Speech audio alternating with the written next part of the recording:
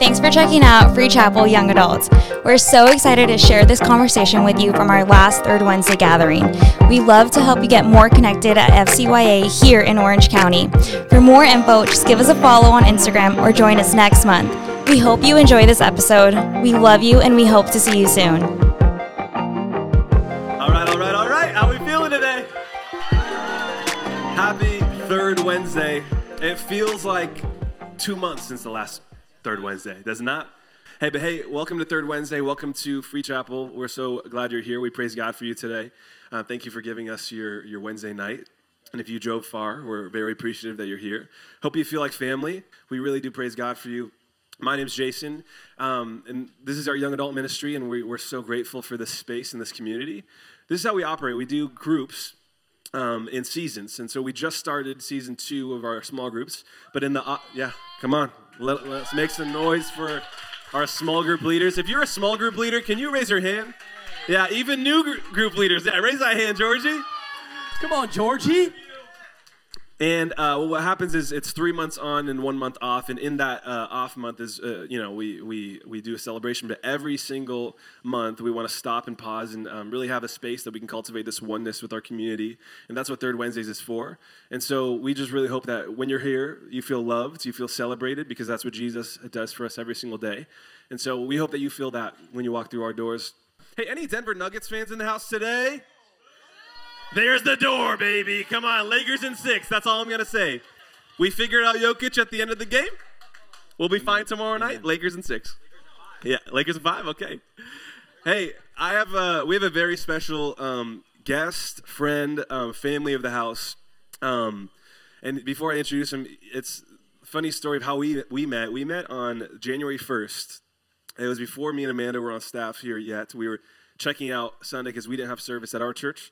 And we went out to lunch with a group of mutual friends and met Caden there, and ever since then he's been one of my best friends. And so that's how the story started, and we're blessed to have him here. Thank you for making your time. So this is Caden Fabrizio, ladies and gentlemen. Thanks for having me. A warm welcome. I'm honored. Yeah. I love it. So that's a little bit of our story. Yeah, that's how we met, actually. I want to know. It was romantic. It was. We sat down across the table at Zinke and caught eyes. Are we calling it Zinke, or we're just calling it Zinc? That was my restaurant of choice. If I can pick one restaurant for the rest of... It's Zinc for sure. It's Zinc. I had the steak frites. You think you got the burger that day? I got the burger, and it was... Best they steak, messed it up. Best steak frites ever in my life. But God was on that dinner. It was an anointed dinner. It was an anointed afternoon. It was it not? Bro, tell us a few fun facts about yourself. Tell us the few things you need to know about Caden. Yeah, I'd say actually, first of all, I want to do this. Hey, can we just give a huge round of applause for Pastor Jason and Pastor Cody, the whole rest of the team, Sean, Angel. I don't know if you guys know this, but you guys have some of the most amazing leaders around you, and it's easy to be around these people and get used to that smile and get used to having Indian Brad Pitt on stage. But what's crazy is that this kind of leadership you guys have around you is not normal. What God has done in their hearts and how they love you guys. I get front row seats to see how much Jason cares about you guys and loves you guys and is praying for you guys and believing for you guys. I just want you guys to know how amazing he is, how amazing this leadership is, and just give him another round of applause. I'm just honored to be here. Thanks for being a good friend. Okay, 3 things about me. I love talking about myself. Okay, number 1, I'm a quarter Korean. Lies. Yeah. Prove it right now. Yeah. How do you do that? That could get dicey fast. That canceled so quick. Number 2, I have a golden doodle named Bronx. Go Yankees. Any Yankee fans in the building? I see one guy. Come on. Tough season so far. It's not going well. And then my third thing is I'm about to become an uncle. Oh. Let's go. Boy or girl? It's going to be a boy. Let's go. His name is Jude, and he is due in July. Let's go, bro. So I'm excited, bro. He's gonna be my whole world, probably. That's right. You already had practice being taking care of someone with Bronx. Yeah, you had a funny story with Bronx lately. Yeah, I mean, I don't know how funny it is. It's funny. But I mean, I have this golden doodle, obviously. He's like a little less than 2 years old. And I took him to the vet because he had an ear infection. And I took him to the vet, and they do all the medication, flush the ear, whatever. 2 weeks go by, and the ear's not getting better. Like, the ear's getting worse. Like, he's keeping me up all night, shaking his head, like, scratching at his ear. So I'm like, I got to take him back. So I take him back. I see the vet, and the vet goes, okay, we'll just flush it again. I don't know why it's not working. It's not getting better. So they take him back, and then they come back, and they go, you said it was the right ear? And I'm like, yes, the right ear.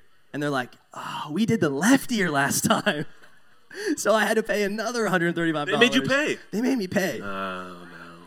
They made me pay Yeah, not for the flushing in the ear, but for the visit. Okay. And I'd already been there an hour and a half, and I love Jesus, so I didn't make it a big deal. But I was like, all right, I'm getting out of here. Oh, no. He's costing me money, dude. That's what I'm saying. High maintenance. But you love him anyways. So much. Go Bronx. So much. Go Yankees. Stop cheating, though. The Yankees are cheating these days, I feel like. So how are you? Okay, I'm good.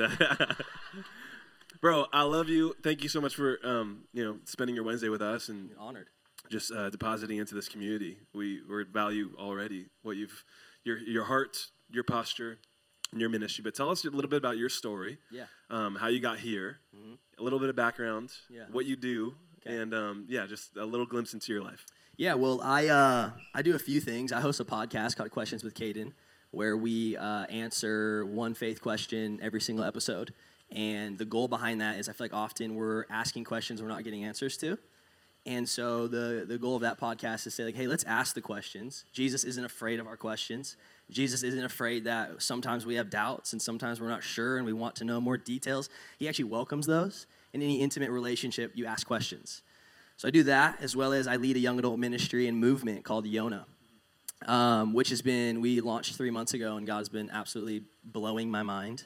It's been so crazy to see. But really who I am, like, I'm just the guy who grew up in church, grew up with 2 amazing parents that love the Lord, that love me, and always forced me to go to church. You know that song with Brandon Lake that's like, Mama used to drag me to church. Yeah, that was you. Sunday mornings. Yeah, the khakis? Or you were one of the No khakis. We were non-denom. Oh, well, there you go. You can wear the open toes. We've been skinny jeans till the day I die. Yeah. No, but that was me, bro. Like, my mom, like, I say, like, I'm not a preacher's kid. I'm just the closest thing to it, because my mom was, like, the first hand up for, like, anything to serve at. So I'm there Sundays, I'm there Tuesdays, I'm there Wednesdays. And truthfully, I honestly never enjoyed church, but for some reason, God always had his hand on my heart. And I always found myself still loving the Lord and knowing who he is, even if I felt like maybe I didn't fit in at church, or I felt like maybe this wasn't the place for me, or... and so I went on that journey until I was about 18 years old. I was traveling, playing tennis. The goal was to be a pro tennis player. The goal was to get a scholarship, which happened. And then when I'm 18 years old, I have a pretty career-ending wrist injury. Ends up taking me out of playing tennis, out of what I thought I was designed and made for. Because it's really easy to think like, oh, hey, this thing is going well, so this must be like what God's hand is on, which is not always the case. And so when I was 18 years old, I had an encounter with Jesus that changed my life. And he showed me who I was. He showed me what I actually was called to do, that my identity wasn't wrapped up in tennis or in success or in trying to be this thing, but it was actually to be his. And so when I was 18, I had this encounter that transformed my life. And then God started just taking me on a journey to really know who he was. And then I got distracted. Okay. And then when I was like, man, how old was I? Maybe 20 years old, I started getting into like fashion influencing, content creation. And again, that started going really well. And so it's easy to think like, oh, hey, when something goes well, God must be on it, which is not always the case. And so I found myself essentially taking this desire to be successful in tennis and sports and then flipping it into this desire to be successful maybe in this other industry that I found myself in.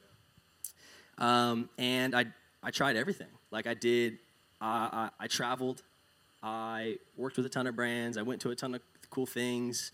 I even went as far as dating somebody that did the same thing, thinking that, oh, okay, everything's going well, I guess the next thing, even though I was miserable, I'm like, okay, I guess the next thing to do is get engaged.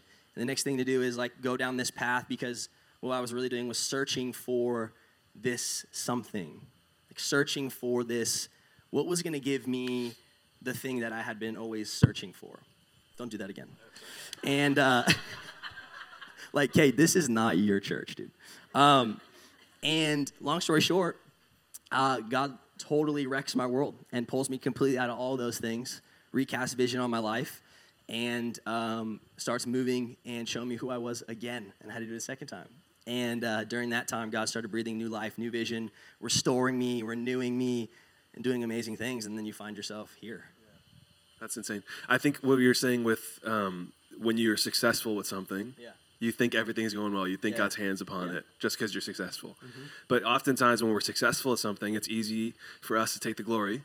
And so our lack of intimacy with Jesus is the thing that's gone. So how easy is it to get distracted by that promise of success when you're in the middle of it? Yeah, it's huge. I think, I was at the gym today, and I was on the treadmill. He's flexing right now. Yeah. I was at the gym today. I'm just gonna burst. I'm flexing so hard. Pass out. Don't I look huge though? Tell me I look big. You look great. I've been trying. You look great. I've been trying so hard. You look great. Look at the you got the shoes. No, don't talk about the shoes. No, eyes are up here, guys. I was at the gym today, and I was walking on the treadmill, and there was a guy next to me who was watching NBA highlights on his phone, and I kept glancing at his phone, and I was just walking, bro, and I tripped over myself 2 or 3 times, I swear. And I was like, how lame am I that I tripped over myself walking on a treadmill? But I think it's similar, when you're getting distracted by things that God that God isn't doing in your life, it's easy to get tripped up. And I think what you can do a lot of times is you can say hey, I know God's called me this way, but doesn't obedience mean success? When a lot of times you can see in Scripture, that actually is not the case. Obedience means yes, not success. Obedience means no matter what it looks like, no matter what I walk through, no matter what, if it's good, bad, ugly, up, down, left, right, I'll do what you say, God, because you are my reward, nothing else. So it's easy to get distracted and by things like success. It's easy to get distracted by things like, hey, God is blessing X, Y, and Z, so that must be my calling. Even though you're depressed, even though you're anxious, even though there's no peace, even though the people that you are that should be speaking in your life are going, hey, go this way, but you're going, no, this is successful. But success doesn't give you anything that Jesus does. Success doesn't give you anything that God has already given you, because success makes us have to do something to achieve it. When gospel is, Jesus says, I've done it all. I've taken it all. I've gone to the cross. I've taken your battle. I've taken your depression. I've taken your addiction. I've taken your anxiety. And you don't have to do anything. You just have to receive it. So it was easy for me to fall into the trap of going, hey, I need to perform to be successful, to reach what it is God's calling me into. And I think that's counter-gospel. I think Jesus goes, hey, I want you to be obedient to receive what I've already done. Sure. Yeah, and fulfillment, real true fulfillment comes straight from the Lord. Yeah. And if you're not connected to the Lord, if you're not connected to his word, what will happen is you're seeking fulfillment in false things that lead to temporary fulfillment, right? So good. So talk, in light of that, with especially with social media. We just had our pastor here, Pastor Ben, he spoke on this message a couple weeks ago on the system of self and how it's always about us on social media. And so especially if that's what you do, and that's what you did for a long time, what about the dark sides of social media in terms of the pressure to always perform? You know what I mean? When people see a certain type of success to their definition in you, and they're looking for that same kind of fulfillment because they see you successful. Yeah. And so what they're trying to do is they're looking at those false things that promise temporary fulfillment. What's the dark side of that, especially when you're in the middle of it? And that pressure to always perform, pressure to always be a certain thing on social media, what people are seeing. Yeah, I mean, I feel like social media is a tool, right? So any tool, you can either use it or it can use you. And so I think for a lot of people, and for a long time for me, you can let social media drive potentially how you feel or what you do or where you get value or any of that. But it's all fake. Social media isn't real. Nobody's posting bad day selfies, and even girls are going, no makeup, and it's you still look great. It's not that bad. You know what I mean? I think, so for me, I'm going, when it comes to social media, I'm going, okay, how do I not let social media use me, and how do I use social media? How can I use this thing that allows me to access millions of people across the globe, not to just flex and look good, but how can I use it to preach the gospel? How can I use it to reach people where they are? So many people will never walk into a church. They'll never do it. But they'll click on a link, they'll click on a photo, they'll click on a podcast, they'll click on all these things. So for me, I think what I had to realize is, first of all, social media is never going to give you anything. It's only going to take anything. It's only going to take from you. That's why you post. That's why you give. And then secondly, I think being aware of what you're consuming on social media is huge. Like I'm sure you've heard this before. It's called a feed because it's literally feeding you. And what you're fed, you digest. So if all day long you're looking at things you compare yourself to, or you're looking at things that make you feel a certain way, or make you anxious, or make you feel left out, or make you feel, that's what you're going to be digesting. So I think when it comes to social media, I just feel like a generation needs to know, like, you have power over it. Like, let's stop becoming victim to social media. Like, you're a child of God. You're an heir to the kingdom of heaven. Unfollow somebody. Like, let's take power back. Yeah, come on. Let's take power back into our hands. Let's all take our phones out and unfollow that person that you're thinking. No. Thank you for sharing that. You do it so well. One thing I admire about you is your integrity. Like, the person that we see, especially like with podcasts, that's the same person you are off. Was that something that, like, you have to be ultra aware of? Or is that just like a posture thing that's like, you know what? I am going to use this as a tool for my ministry. You know what I mean? Because to be honest, oftentimes when I meet someone who does social media influencing, they're completely different if I run into them as Zinc. You know what I mean? I'm eating steak frites just like you, okay? You know what I mean? But you're acting different. We're both paying $40. We're both paying for it. They raised their prices, by the way, so I have to talk about that for a second. Sean's going to be pissed.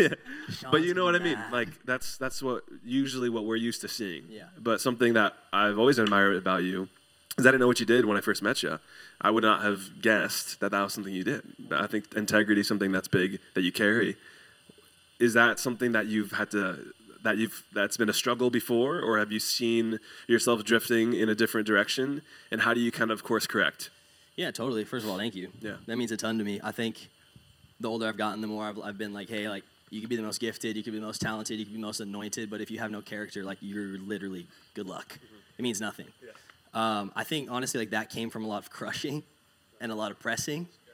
And I think, I think I'd say there was times definitely in the beginning when I was doing this, when it was just like, I was doing like fashion stuff, where like, I definitely probably got caught up in other things, definitely started thinking a certain way or acting a certain way or doing things I shouldn't have been doing. And, but I got to credit my dad. And he always taught me that, what I just said. Like, your talents and your gifts can only get you so far, but integrity can keep you there. And I think what's really important, and for me, is over the last 2 years, I've just seeked the face of Jesus. And I mean, I don't say that just to flex, but I'm saying that, like, I've seeked the face of Jesus, one, because I had nothing else, but two, because I started to understand that God had to weed some things out of me. Like, he needed to weed some things, he needed to kill some things, and he needed to plant some things if I was going to ever be who I knew he was calling me to be. And that takes being submitted in the secret place and being willing to go to the feet of Jesus and be like, hey, I got this. I'm struggling with this. I think about this. And giving that to God and letting him work in your heart and renew your mind and renew. Scripture talks about the power of a renewed mind. And Romans 12:2 says, do not conform to the patterns of this world, but be transformed by the renewal of your mind. And that happens in the secret place with Jesus. When you understand that you have access to the mind of Christ and you can live out of the mind of Christ, then you can start to live in integrity and with character, and you can look and walk like Jesus. I love it. When you said with the tennis thing, there was a moment there, I don't know if you touched on it today, but there was a moment there when you knew the Lord was calling you to ministry. And for the beginning, correct me if I'm wrong, you were a little bit unwilling, but when it came back around, like, you knew exactly what the Lord was telling you back then. And sometimes it didn't come into fruition right away, but your unwillingness in the beginning was what was keeping you. And then now it's just like, oh my gosh, God's like giving you this ministry of Yonah, right? And even seeing you on social media, that's all like your whole it's gospel centered. And that's like the emphasis now, not, fashion or anything like that. And that kind of led you into where you are today, right? And can you share a little bit about what Yonah is, the heart behind it, and even what the journey that the Lord took you on? Because I know that story. It's super powerful. Tell us a little bit about that whole story of what the Lord revealed to you, how he spoke to you so clearly, how you were sensitive to listening so distinctively in those few weeks. Yeah. Well, so I lead a ministry. We call it a movement. We're just so faithful, just know God's moving. It just sounds so much cooler. So I lead this movement called Yona, and what it is, it's a monthly gathering for young adults and young adult ministries to gather, to become one, to get in the presence of Jesus, to unite the church, and to hopefully ignite some young adults and young adult ministries in the area into what I believe is revival. But the story of that, is that kind of what you want me to share a little bit, like the story of, so Yona is such a wild thing that came like really out of nowhere.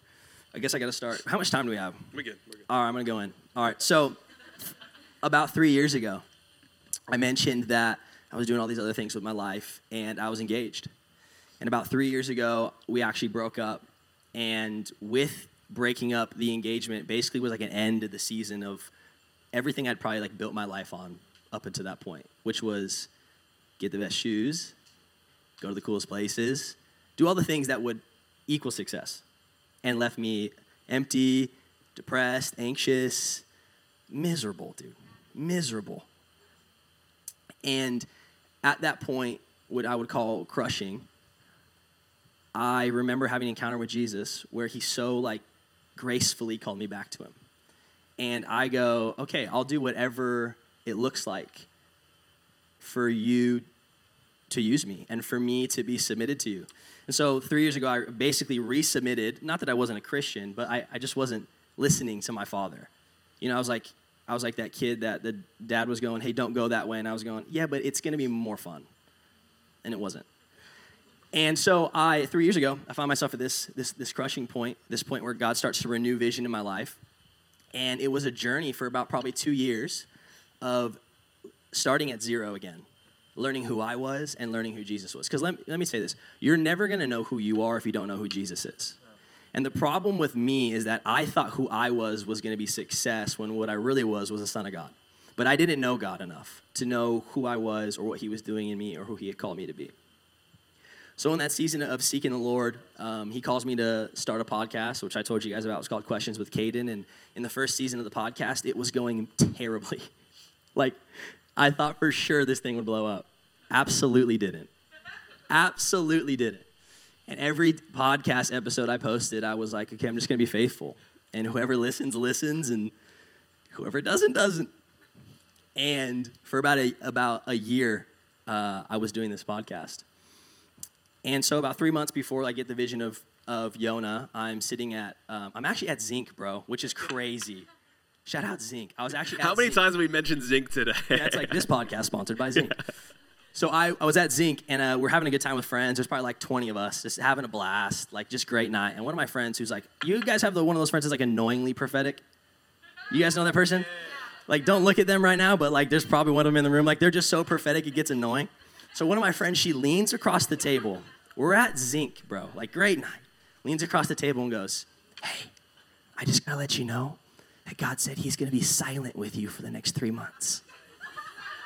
I go, I asked for the ketchup. And sure enough, I go into a season where up until that point, when I basically like caught new vision for my life, the Lord had been so clear with me. And then I go into a season where the Lord was silent. What did you even do when she said that, though? Dude, I literally go, we're at Zinc. Yeah. We were just talking about like our friend's wedding. Like, what is happening? And so I'm like, you're crazy. No, God's going to speak to me. He always speaks to me. And then silent. And for 3 months, it felt like God had left me. And I remember being in that season, and you've asked me this question. You're like, did that word encourage you? No, because I brushed it off. I was at Zinc. I was a burger deep. And so for 3 months, I made the decision, okay, God, if you're not going to be with me and you're not going to spend time with me and you're not going to talk to me, I'm going to talk to you. If you're not going to get close to me, I'll get close to you. So I spent every single day for the next 3 months seeking Jesus like I'd never had before. Like, I don't know if you've ever opened the Bible and been like, is this thing on? Nothing. Open up a random page. Yeah, he's speaking to me right now. Please, wind. Yeah. Please flip to a random page. And then you're like searching. And it's like... It's Leviticus. It's like, it's like counting numbers. And David had 10,000. You're like, not a word from God. So I'm in this season, and I go, okay, well, I'm just gonna seek him, and I'm gonna seek him, and I'm gonna seek him, and I'm gonna seek him. And 3 months go by of absolute dreadful silence. And I'm talking like I'm in worship, front row at a church, and it's bumping, and people are like getting like demons. They're getting Benny Hinn across the room. People are just falling out, like modesty blankets all over. Let the bodies let the bodies hit the floor. And I'm sitting there going, like, I don't even know if he's here. And so I just dug deeper. And one day I was sitting in the secret place, and I go, like, God, just say something. And God finally speaks to me, and he goes, I want you to pray. Stop asking me for things. I want you to thank me for everything you already have. And do it for 7 days. And so for 7 days, I sat there and I thanked him for my Honda Accord. And I thanked him for my puppy. And I thanked him. And what was crazy is in the beginning, felt like I had nothing to thank him for. By the end of the 7 days, I couldn't stop. Like, God, thank you for the sunlight. Thank you for the air. Thank you for how something started to shift in me. And then on the 7th day, after that, he goes, for 7 days, I want you to pray for every single one of your friends that's in ministry. That's doing what you know I've called you to do, but I haven't let you do it yet. So I prayed for all of my friends in Texas, and my friends in Florida, and my friends in California, and my friends that do alternative forms of social media, and the evangelists. And I pray, God, would you bless them? Would you give them more opportunities? And I had to fight through the jealousy. God, would you just do everything that they're dreaming about? And God, would you speak to them? And God, would you? And by that 7th day after that, God goes, great, now ask me for everything you want. And what's funny about that is by the time I got to that point, I felt like, I don't need that much. So I just prayed and asked him for the things I wanted. And I want a Chevy. And I want a wife.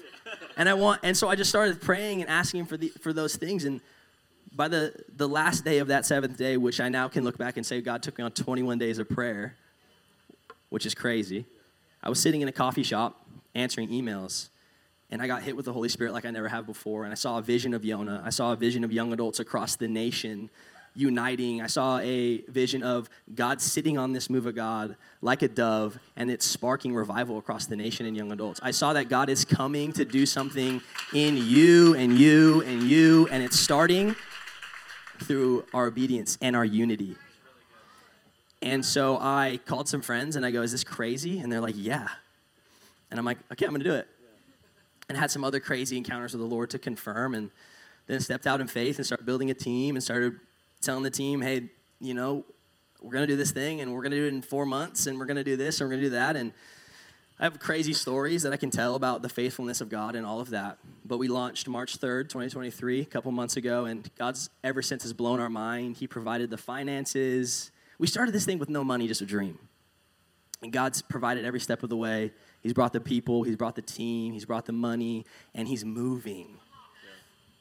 And I love it because in that 21-day journey, there must have been so many times of frustration, right? Oh, bro. Yeah. It was not cool. Yeah. And I love this. I was reminded of this verse, Acts 17, when you were talking. And I love this, how Luke writes this.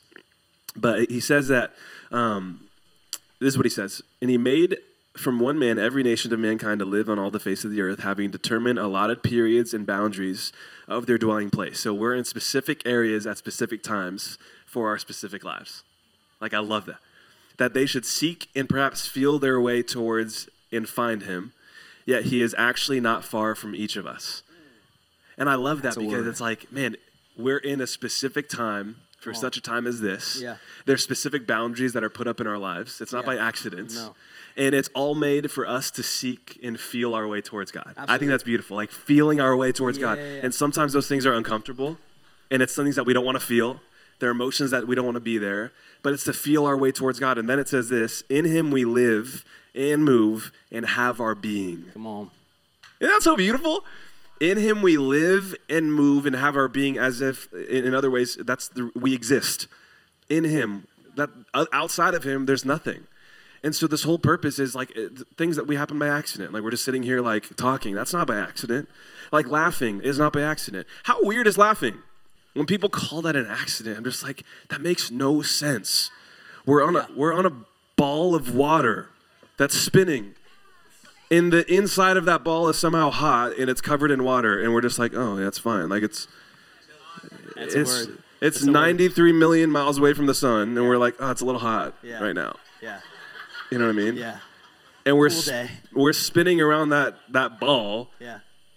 At this, 1,000 miles an hour, spinning around this ball, and we're wondering if the Lord hears us and cares about us. But He says, the system of self that we're talking about, He has every reason to boast because He made all that stuff. But He cares about us, and He's literally doing things in our life so that we can feel our way towards Him, like on this world that's spinning around, and we don't even think about that at all in the day. And it sounds cheesy that you're saying like, oh, I'm thanking God for the weather. I'm thanking God for the trees. But that's a posture that He's inviting us into so that we can feel our way towards Him. And like the beautiful part of creation, like He's inviting us to like, man, like I don't want to let the rocks cry out because I have this joy inside of me. There's too much praise in my life. I can't just take that for granted and just think that this is by accident. This is not by accident. This is a purpose. And I love this. Like Acts 17, like allotted periods and boundaries in their dwelling place. Yeah, there's literally purpose in everything. Yeah. Like when we think something's going to fall to the wayside. Yeah. God's using it. So good. When we think like, oh, we didn't have enough or we weren't enough, God's using it. And when we're praying and asking for things and God's not doing it, it's because there's purpose in that as well. Gosh, yeah. There's purpose in growing. There's purpose in waiting. There's purpose in planting. There's purpose in sowing. There's so many times you like look back and you're like, oh my God, thank you for saying no to that. Dude, like genuinely, like the things I prayed for and believed for 3-4 years ago, I would have fumbled so hard. Oh my gosh, I would have fumbled. I would have fumbled Yona. I would have fumbled this friendship. I would have fumbled so many things. But I went through the pressing, and I went through the crushing, and I went through the patience, and I went through the frustration, and I let God use all those things to build me. Yeah. And like we too often, we're getting like tangent, but we too often go like, God can't use this dirty stuff. God can't use the failure. God can't use the failed relationship. God can't use the failed success. God can't use... And God's going, what do you mean? I'm using all of it. I'm using it to grow you. I'm using it to set you up. I'm using it to teach you. I'm using it to...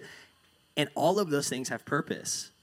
And we do a disservice to the vastness of our God when we don't look at those things. Yeah. That's so good. And that's... can we praise God for that word?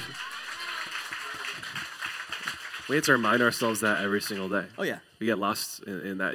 Like, that's what you were saying at the gym. Like, you're looking from side to side, and that's distracting you. Oh, yeah. Remember a couple weeks ago at Holy Ground? Remember what happened? Yeah. Outside? Yeah, bro. Okay, so we have a buddy that owns a sneaker shop. Are you going to really tell this story? I'm telling the story. That is so humble.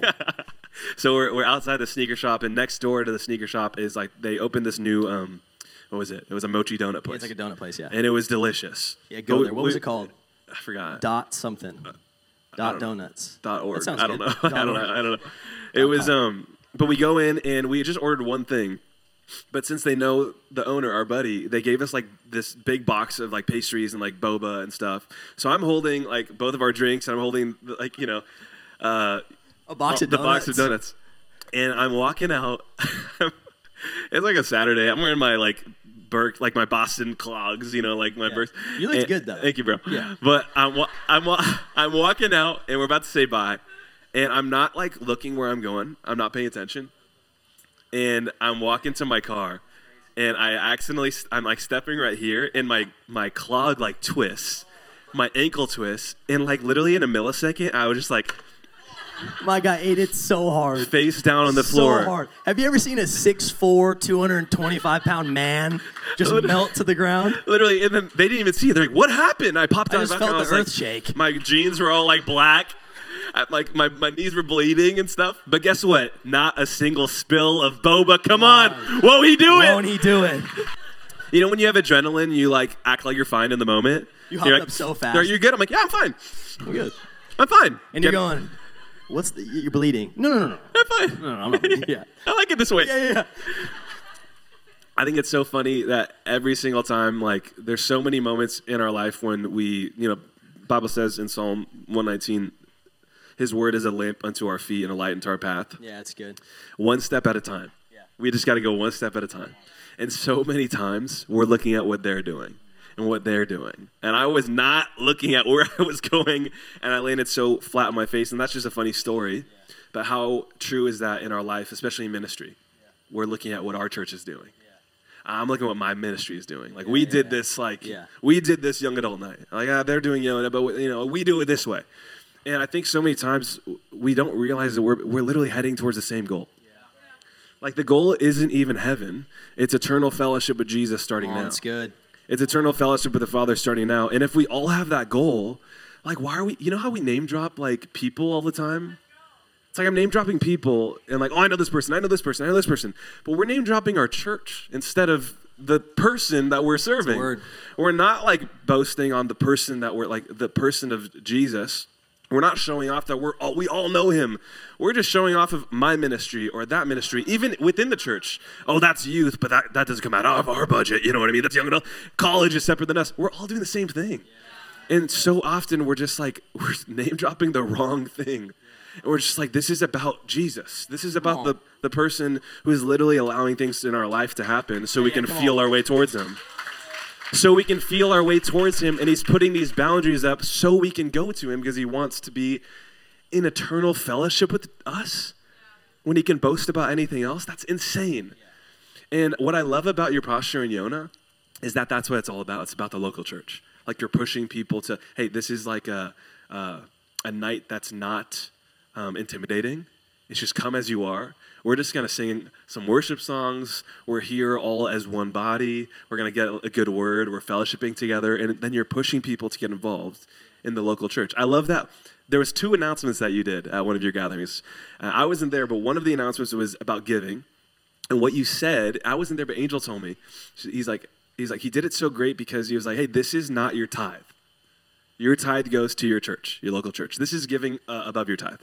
And like that posture is so different because people will skip that little detail to put their ministry like, on a pedestal. But you're like, no, this is about the local church. Sow into your local church. But this is, if you feel led to give, then give. And the second announcement was the Free Chapel internship. Literally, you're in Rancho Cucamonga. And we're the farthest church away. And you're promoting something else that's happening in a different local church because we're all going towards the same goal. No one is doing that like you. And so I want to honor you. Yeah, can we just honor what you're doing? Thank you, bro. Because that's not happening and it's sad, but we need more of that. And I think a ministry like that is it's cultivating oneness in the local church. Like where I'm doing this, you're doing this, let's do it together. Yeah. And let's keep our eyes at the end of the race. The fastest way to lose a race is to look left and right. You just got to keep your eyes on the prize. And I think if all of us are just doing that together, imagine the world and community and churches we'd be a part of if we're just like, it's just Jesus. I have my eyes focused on Jesus. Help me, Holy Spirit, keep my eyes focused on Jesus. That's so good. Yeah, I think at Yona, when I saw the vision of Yona, I saw young adults coming from every background, place, space, church. And I think, like you said, often we get caught up in building our own kingdoms, not the kingdom. And we use the excuse of the kingdom to build our own kingdom. And I don't think it's often intentional. I just think we get locked in on what we're doing at our church, in our space, in our city. And we forget that the kingdom of God is mass and it's large. And we're all not a part of Free Chapel. We're part of the kingdom of God. And so at Yona, I think when the Lord gave me this vision, I heard him say that revival is going to spark in unity. In John 17, Jesus prays a prayer as he's dying. Like, this is a crazy thought. Like, John 17 gives us insight into Jesus' prayer in the Garden of Gethsemane. And that is the prayer before he literally goes to the cross to die for our sins. The one where they say he was sweating blood and crying blood. Like, I've been stressed. I've never cried blood. And Jesus takes the time. One of the first things he says when he's stressed, when he's about to die, crying blood, he says, I pray that they will all be one. And what's powerful about that is Jesus didn't pray that he wanted us all to be singular. He said he wanted us all to be one. And the difference is singular is me, my church, my pastor, my this. And one is our kingdom, our mission, it's togetherness. I don't know if you guys have ever seen like a lion hunt. I haven't either. But like I've seen on National Geographic, it's like Cade, where do you hang out, bro? African landscapes. I don't know if you've ever seen a lion hunt, but I've seen on National Geographic, a way a lion hunts is he will single out the most vulnerable and weak individual in a herd of gazelle. Like a lion doesn't attack the group or the one herd of gazelles, he attacks the singular gazelle. Yeah.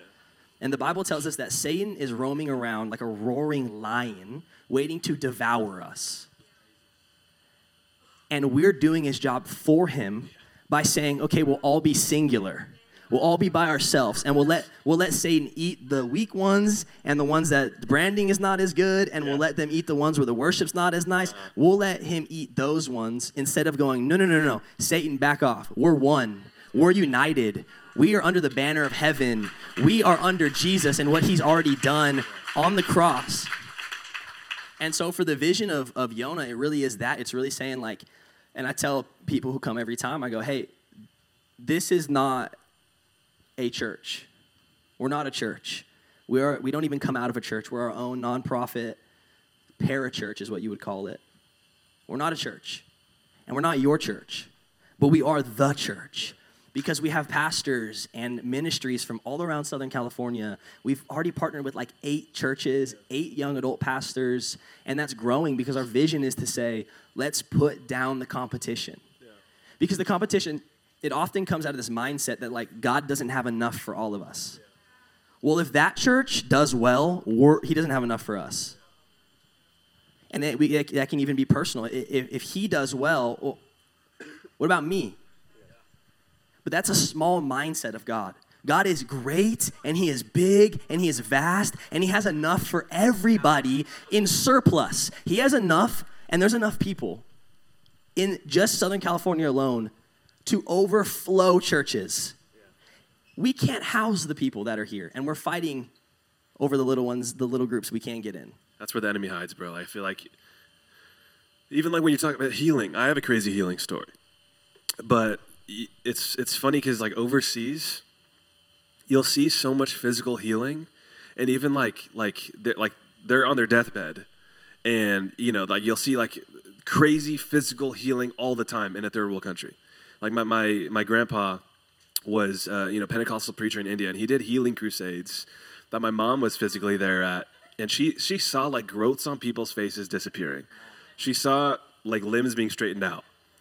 And that's just a normal thing there because I feel like the enemy just hides in like sickness, illness, death. And of course, like the Spirit's moving there. You don't see that as much here because the enemy hides in conflict here. That's so good. And the thing is like, we don't, like, why are we not seeing healing? The enemy's not hiding there because we don't even have the faith to believe in a miracle sometimes. So we're doing half the job for him. But where he does hide is church versus church. Yeah. Oh, I don't like that church is praying for this. Yeah. Oh, let's gossip about that church. Yeah. How can they do that? And we're all against each other. The enemy's hiding in plain sight in our churches. You know, I like to say like the Bible talks about the church being the bride of Christ. Yeah. But if we saw an actual bride treat herself the way that the church treats itself, we would say it's unhealthy and not fit to be married. Yeah. And what we've done is we, as the bride of Christ, have divided ourselves. Yeah. It's self-harm, Jason. We as the church we're cutting ourselves by cutting ourselves off from each other. Yeah. Because I can't get all of Jesus if I don't get some of you. Mm-hmm. And I can't get all of Jesus if I don't get some of Sean. Come on. Yeah. And I can't get all of Jesus if I don't get Oceans. Yeah. And I can't get all of Jesus if I don't get Free. But we cut it off at boundaries, and we do the enemy's work for him. Yeah. Because he doesn't need to worry about the church. It's an unhealthy bride. Sure. Unfit for marriage to the bridegroom, Jesus. So he doesn't need to be worried about the church being productive and the church taking ground and the church reminding him he's already lost and reminding him that he doesn't get to keep people in bondage to addiction and depression and shame and guilt and anxiety. He doesn't get to do, he already lost. Yeah. But if he can distract us enough by make us fight with each other, we forget to fight him. Sure. So dumb. When you say it like that, it's like, yeah. I think that's so powerful. I think, last question I'm going to ask you is like, is this being recorded? Yeah. Yeah, this is good. This is good? Yeah. And you're preaching, dude. Yeah. I don't need to be here. You're putting bars. Stop it. It's good. One thing you said is like when you had that God dream back years ago, it didn't come into fruition until now you see the fruit of it. And I think sometimes when we have a dream in our hearts, we're so protective of that dream. It's not even surrendered. The dream was given to us. If it's a God dream, it was given to us, and we take it like it's ours. Think about a God dream. It won't always happen in your lifetime, but it'll happen in your lifeline. And so sometimes it takes generations to fulfill. And I think I want to be a generation. I always see, Grace, you posted this a few months ago, and I loved it. And it was someone, I don't know who posted it initially. She wasn't paying attention now, and she's like, "Oh, am I in trouble?" She was texting, she said, bro. Gen Who you Z, texting? She said she was copying. She said Gen Z is the early church generation, and I believe it, and it's so true. But sometimes, like a God dream, it's not going to happen when we see it. But we're so protective because we want it to happen under our leadership, under our watch. But man, we're just sowing into that dream, and I want a dream so big that it'll take generations to fulfill, especially in the local church, because I believe the best is yet to come. So I want it to show in my step. Last question I'll ask you, and we'll go into worship. Talk about that God dream. When you had that dream, did you see it how you've envisioned it now? Did God give you that specific vision, and how did you protect that from the enemy just kind of distorting it? Do you mean like the dream of Yonah, or do you mean like the dream when I was 18 I had that? Yeah, when both of them. Initially, when you knew you were called to ministry in some form. I would say when I was 18 years old, and I had that encounter with the Lord, and which is hilarious. Like, if I had time, I'd tell the story. It's actually hilarious, and maybe I can come back and tell it again another time, but I don't have time to tell it. But when I was 18, I had that encounter with Jesus, and it was clear. Like, I heard the voice of God, like audibly. That happens. And I think at first I was scared of what maybe that entailed, because immediately when God gave me this call, I immediately filtered it through my lens and said, well, then this must be what it looks like. When God had something completely different in mind. And because I filtered it through that lens, and because I thought that's what it was going to look like, I started going in the direction I never was meant to be.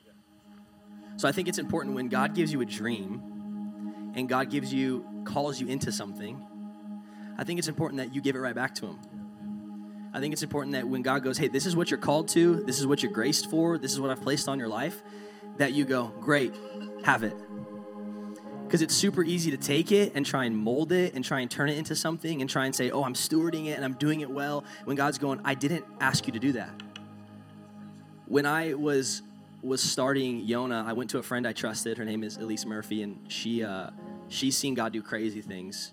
And I told her, I go, this is the dream that God gave me, and I'm terrified, and I think it's crazy, and I don't know if I have what it takes to do it. And she goes, Kate, you need to remember that when God gives you a dream, you are not the father of that dream. You are just the son. And a father has to provide, and a father has to give direction, and a father has to come through, and a father has to carry the weight. All a son has to do is receive. All a son has to do is listen. All a son has to do is say, okay. And when I was reminded of that, and she told me that, it released me to go, okay, I don't have all the answers. I don't know, really even still, I don't know what God has in store for Yonah. But I know that I can take a step. And I know that I can take a step. And I know that I can go, okay, I'll be obedient. And I know I can go, okay, God, you said to do this, so I'll do this. Okay, now I did that. Now you said do this, I'll do this. And I can follow the breadcrumbs. I can follow a little trail, knowing that God's going to provide every step of the way. He's going to come through, and the pressure's not on me, because he's the father of the vision. So for everybody in this room, God's placed something intricately inside of you. And you're even probably thinking right now what that thing is. And maybe even part of you is going, but that can't be because it's too big and it's too scary and it would take too much of me. But God's not asking you to do it. He's asking you to let him do it through you. And you don't need $1 million. And you don't need that relationship you think you need. And you don't need all the things that you want to place in your life that you go, well, I have to have this first before I can do that. I got to get the degree. I got to have the right car. I got to have the right paying job. And then and God goes, no. Just step. Just be faithful. Just listen. And let me do something in your life that you could never do on your own. If you want to handcuff God, go do it. If you want to handcuff God, say, okay, God, give me a dream, and I'll go do it. But if you want to watch God run, and if you want to see a miracle happen in your life, and if you want to see people get saved and encounter Jesus and start that business and reach those people and reach those orphans, if you want to do that, let God do it. Because we'll just get in the way. That's good. That's a word. Hey, thank you so much. That was a word for tonight. That's going to bless us today. Hey, can we give it up for Caden for blessing our ministry? And love you, bro. Speaking into our ministry.